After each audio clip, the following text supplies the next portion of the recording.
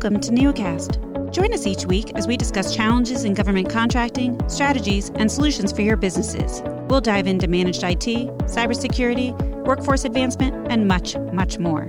Sharing is caring, and we've got top shelf advice to help you navigate today's biggest challenges. Let's get to it. Okay, welcome back, everybody, to Season 3 of Neocast. This season, we are talking to expert Marty Herbert, who is the practice lead for business process improvement and change management within Neosystems. Marty, welcome back. Thanks, Erin. Thank you. So we've already hit some topics here, episode 1 and 2, covering the basics, going into a little bit more about what tools you can be thinking about. In this particular episode, we talked about wanting to go into what are the next steps? You know, how do we prepare for automation now? How do we gather the information and documents required for doing this type of work? How do we roll out automation to employees? Thinking about pilots and training and all sorts of things. So I know we've got quite a lot to cover in this particular episode, and we're excited that in episode 4, we're actually going to bring on an additional colleague of yours to further talk about all of this. Very much looking forward to that. But let's go ahead and dive in today to catch people up on what we need to be looking at next. So, again, definitely. Last time we talked about business process improvement and management and automation. We talked about what it looks like and how things are changing from a work perspective right now. What else have you seen and heard that seems to be driving business process improvement at this particular time? It's been kind of crazy. Really, we've had a lot of conversations, especially over the last, I'd say 2-3 weeks, where, really when we start to talk to some prospective clients and things like that, and really just kind of things that I'm reading, whether it's, LinkedIn or, you pick your favorite social media. What we're hearing a lot of now and reading a lot of now is that people are doing work in a way to just make it work. And I'm hearing that a lot, right? And why is it that you're doing it that way? Well, I have to make it work. I have to make it work. I have to get it done. Most recently, actually talked to a payroll manager about a process that she's following. And, she was talking about how, it's all set up and, and really what is it that you're doing? And it really just kind of made my mouth drop. She said, I don't know how it's all set up. All I know is that I just have to do something a certain way to make sure that everyone gets paid. Goodness gracious. I mean, my layman's mind says, yep, I've heard that before. I've said that before. But particularly for the work that you do, what is so troubling about statements like that? Well, it really highlights, what I've seen is a kind of an overarching common theme from a lot of different areas. People are ready to do what they have to do. You look at our situation right now. Everybody's ready to do what needs to be done to get the job done. And I totally get that. It's a great and noble concept.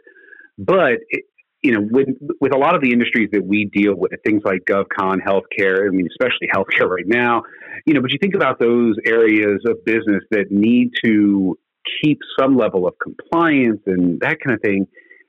When someone says, well, I just have to do it in a way that makes sure it gets done, that kind of flies in the face of efficiency, effectiveness, that kind of thing. And it just makes it so that it's that much more difficult to know what it is you're doing. Right. And never mind compliance with any kind of regulations that are out there in your industry. So, what does that matter to your worker that's in the trenches if they do things the right way, if they're just getting things done? For those people that are down in the trenches, those that are doing the work, it doesn't really matter, but it does. So I think human capital in general, just people in general, are focused on getting the job done. And really, as a manager, as an executive, that's what you want. You want people to get the job done. Productivity. However, be productive. Exactly. We measure productivity. Yep. Right. Every time you turn around, it's how productive are you? How billable are you? How much are you serving the client and those types of things? And it's great. But as you move up in the organization, you start to serve two masters. You start looking at, well, great, you got to get it done, but you also have to get it done effectively, get it done efficiently, get it done, making profit. And, you run the risk of, really getting shut down if you're not compliant. You run the risk of just spending too much if you're inefficient, if you're ineffective. It just makes it overall harder to, run the business in a way where people are just, quote unquote, trying to get things done. So I know that we're not necessarily focusing on compliance today, and it's a little tangential to what we're talking about. But at the same time, when you hear stuff like this, I mean, what should someone considering business process improvement do with this information?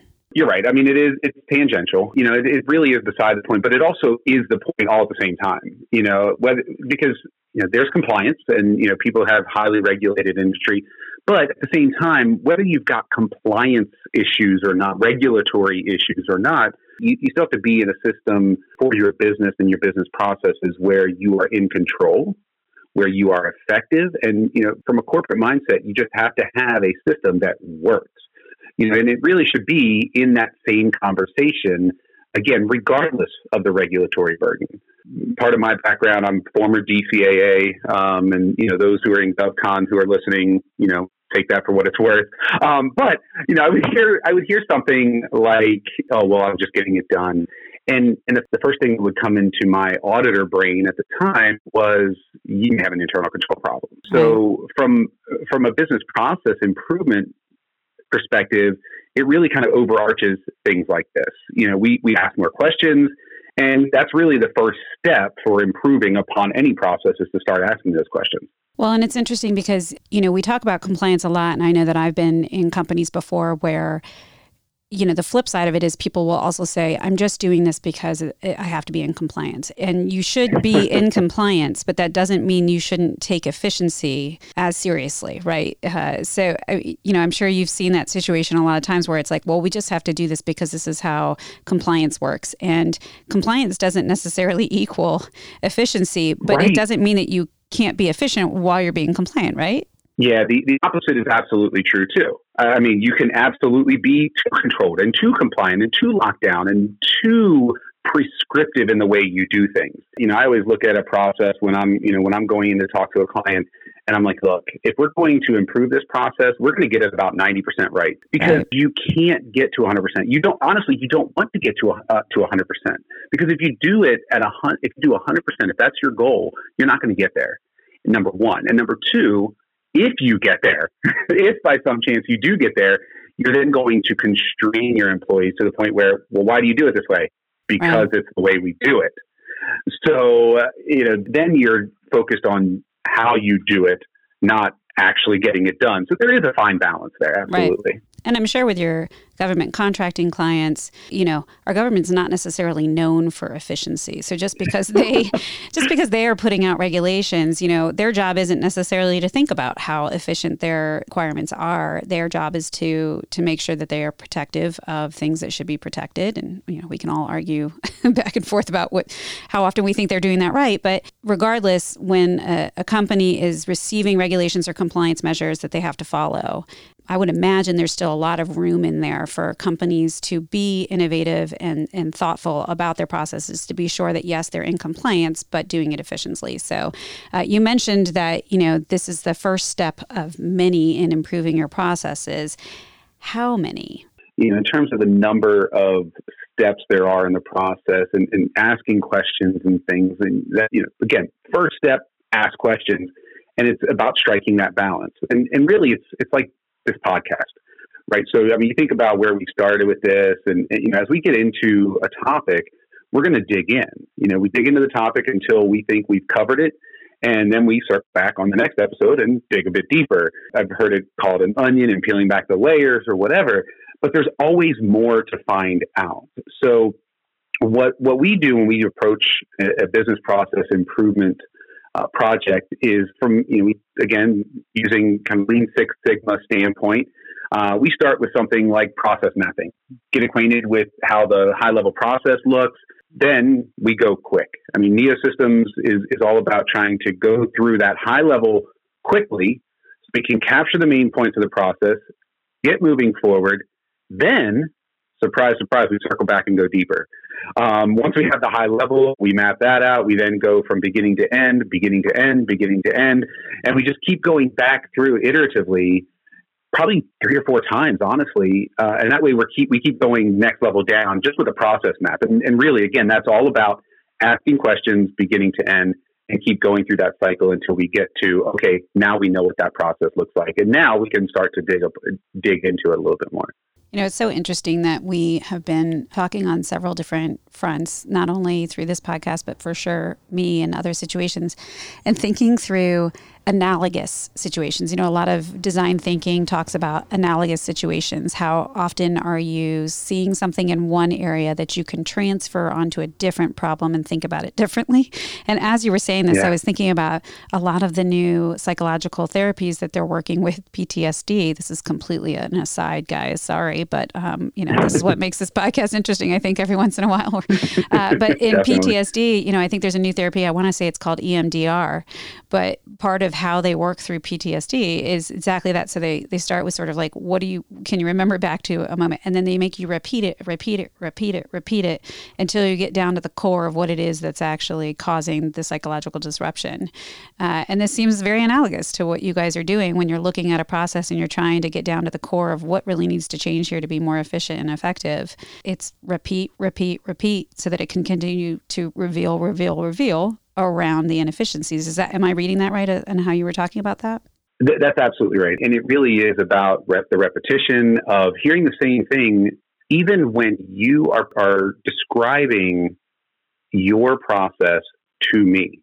It's still, sometimes I'll hear the same thing 3 or 4 times, and I'll get something just a little bit different out of it every time. But the funny part is, so will you. A lot of the time, You'll be describing the same step for the 4th time and wondering, number one, why am I describing this for the 4th time? Right. But then all of a sudden it goes, wait a second, I forgot about this one thing. Right. And that's why we do it that way. That's why we go through it. And even as we get from questions to requirements and into designing and building systems and those types of things, it's still that constant feedback loop of iterative steps of the process and iterative design and iterative build to make sure that we are getting each piece of the process. Again, not trying to go so restrictive in the process that you can't do it any other way than this. You have to remain flexible, but to be able to strike that balance between compliance and getting it done. Now, you've used the word requirements a few times. Tell me a little bit about what that is in the process. How does that fit in? Yeah, so requirements really just guide the whole thing, right? So we ask questions so we can get down to process and requirements. Requirements, again, guiding principle of what business process improvement really is. It's the documentation of what the process needs to do and how it needs to happen. And really, it's widely different from what actually happens when it actually comes down to like nuances of the process and stuff. But it's requirements, it's documentation. So tell me a little bit more about that. Like, how is that different? Well, the difference is people, right? So, I mean, if you hand 10 different people in any department the steps of a process and you say, here, this is what we need to do, they're going to each interpret that just a little bit different, right? So the difference really is people. So maybe the requirement is something like, the process needs to be that we pay our bill in a timely manner, right? That's requirement. We have to pay bills in a timely manner. We also know that it has to get posted to the right account in the accounting system. And the fun part is, again, that same general requirement given to multiple people can be done in multiple ways to ensure that it happens actually in practice in your business as it's moving and as things are happening. So we could have a process participant who needs to know the code to post a payment against, or maybe the system can automatically figure out how that happens, or maybe it's the responsibility of someone else who's more knowledgeable. So anybody could be responsible for making sure that it gets coded correctly. Anybody could be responsible for making sure that it gets paid. Anybody can be responsible for making sure it gets paid timely. So it's the pieces of the process and the people in the process that actually make the process work. Sometimes that is also paired with systems, but it's really about the people. Okay. So I think I'm getting a better picture here. So tell me a little bit about what normal process improvement engagements play out. Like how do they play out? What do they look like? So, I mentioned the process mapping, and that's usually happening right up front. So from an Eosystems perspective, we start out with workshops, and the word itself is played out. I mean, workshops is, we're going to have another workshop, and we're going to have another meeting. We're all experiencing kind of virtual meeting overload right now. But we start out with process mapping because, again, it's important to understand not just for us to understand, but also for our customers, our clients to understand what that looks like. And, call it a workshop, call it a working session, call it a process deep dive, whatever it is. We start out with the high level and then we dig down lower. Then we turn to, so part one, get through the high level. Part two, what information and data is needed within each step. So that's kind of the next level down. Then the next level below that is, okay, great. We know what data, we know what the process looks like, who needs to be involved.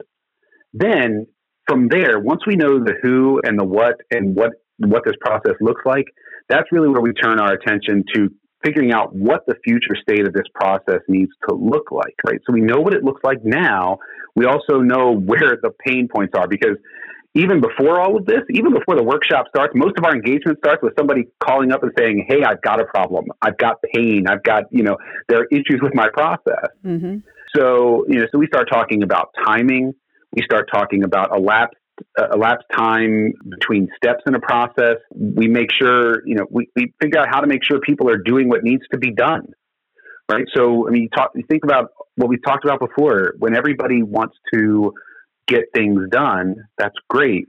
But now you're relying on everybody to do it either the same way or as effectively as the next person, right? Mm-hmm. Whether it's keeping a list or keeping a to-do sheet, or maybe it's tasks in Outlook or whatever. But whether it's through alerts, reminders, escalations, those types of things, we talk about that as part of the process. Then once we know about the process, so we're talking the who, the what, the when, the where, the how, then we make a recommendation on how it's all going to be accomplished.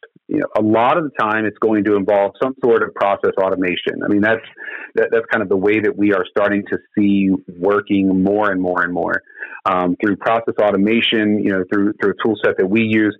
Sometimes it's just as simple as training someone, making adjustments, training somebody, getting a system set up a certain way, that kind of thing.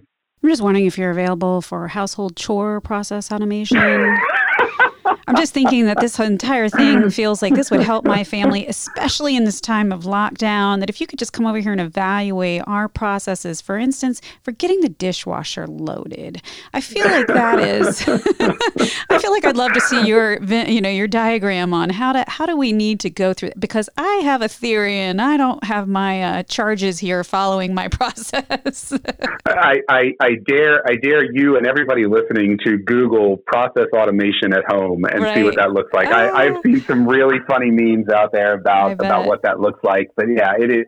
It's funny because it's fun. Yeah. Right. You start for me, I start to think about everything as a process. It has its advantages sometimes, but sometimes it doesn't. But it really is. How do I do things better and that kind of thing, and constant improvement. Improvement. Yeah, exactly. Well, I might need to hire you just to come over to the house, and I dare wonder what your household looks like when you're running chores. I think it was probably very efficient, but I would love to have that in my house. But speaking about process automation, do you have a recommendation for it? Yeah. So, at Nia Systems, we use a tool called Integrify. It's workflow automation. It works well across a lot of different use cases.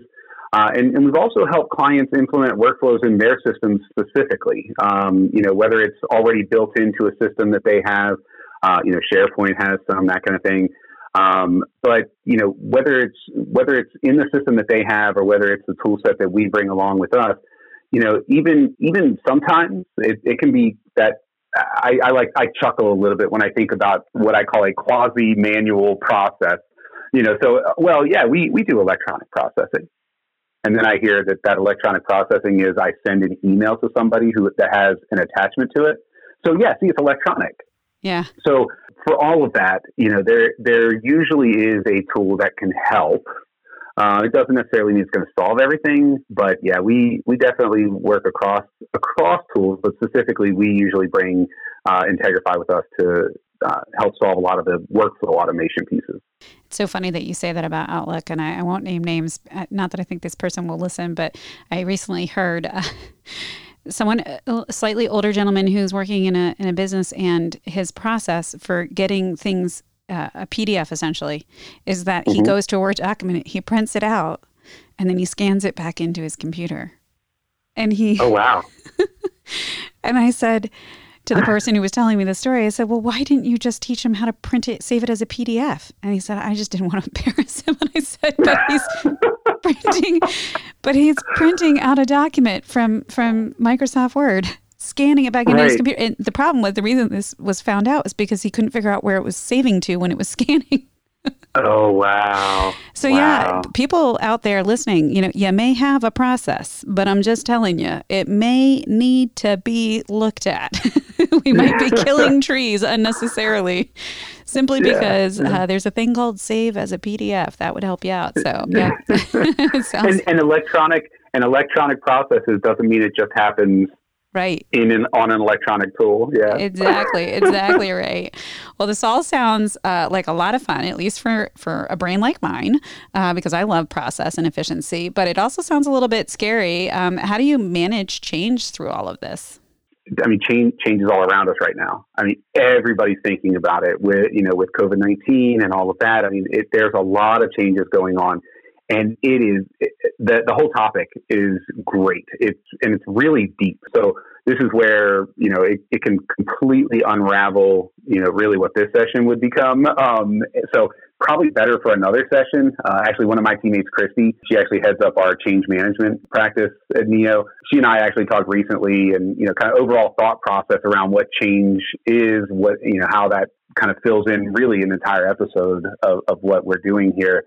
And what that looks like, especially in terms of what we're experiencing now, and just from, again, the human aspect of it. Her background is a lot of is HR and that kind of thing. So it does come from a change management, from a people perspective, which is really, especially right now, the farther apart we are, the more we have to remember and realize that that's the case.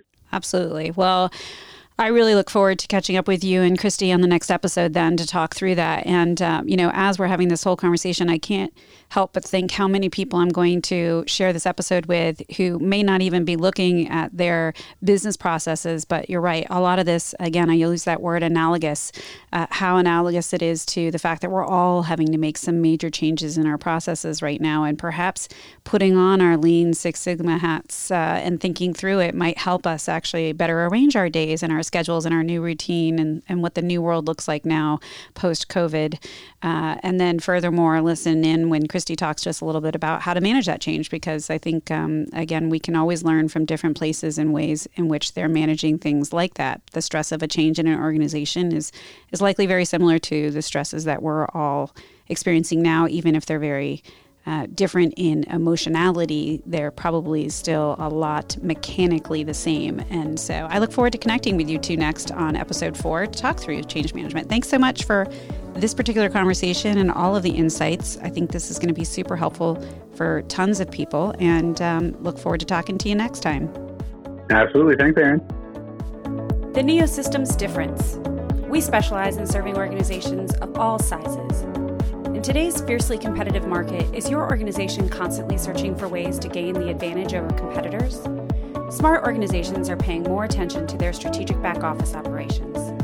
NEO Systems offers scalable back office services and solutions to improve your organization with a team of industry experts, industry-leading information technology tools, and an advanced technical infrastructure. From software hosting and security solutions to managed accounting services, NEO Systems will custom build solutions and services that are tailored to fit your organization's needs. Check us out on the internet at neosystemscorp.com. That's neosystemscorp.com.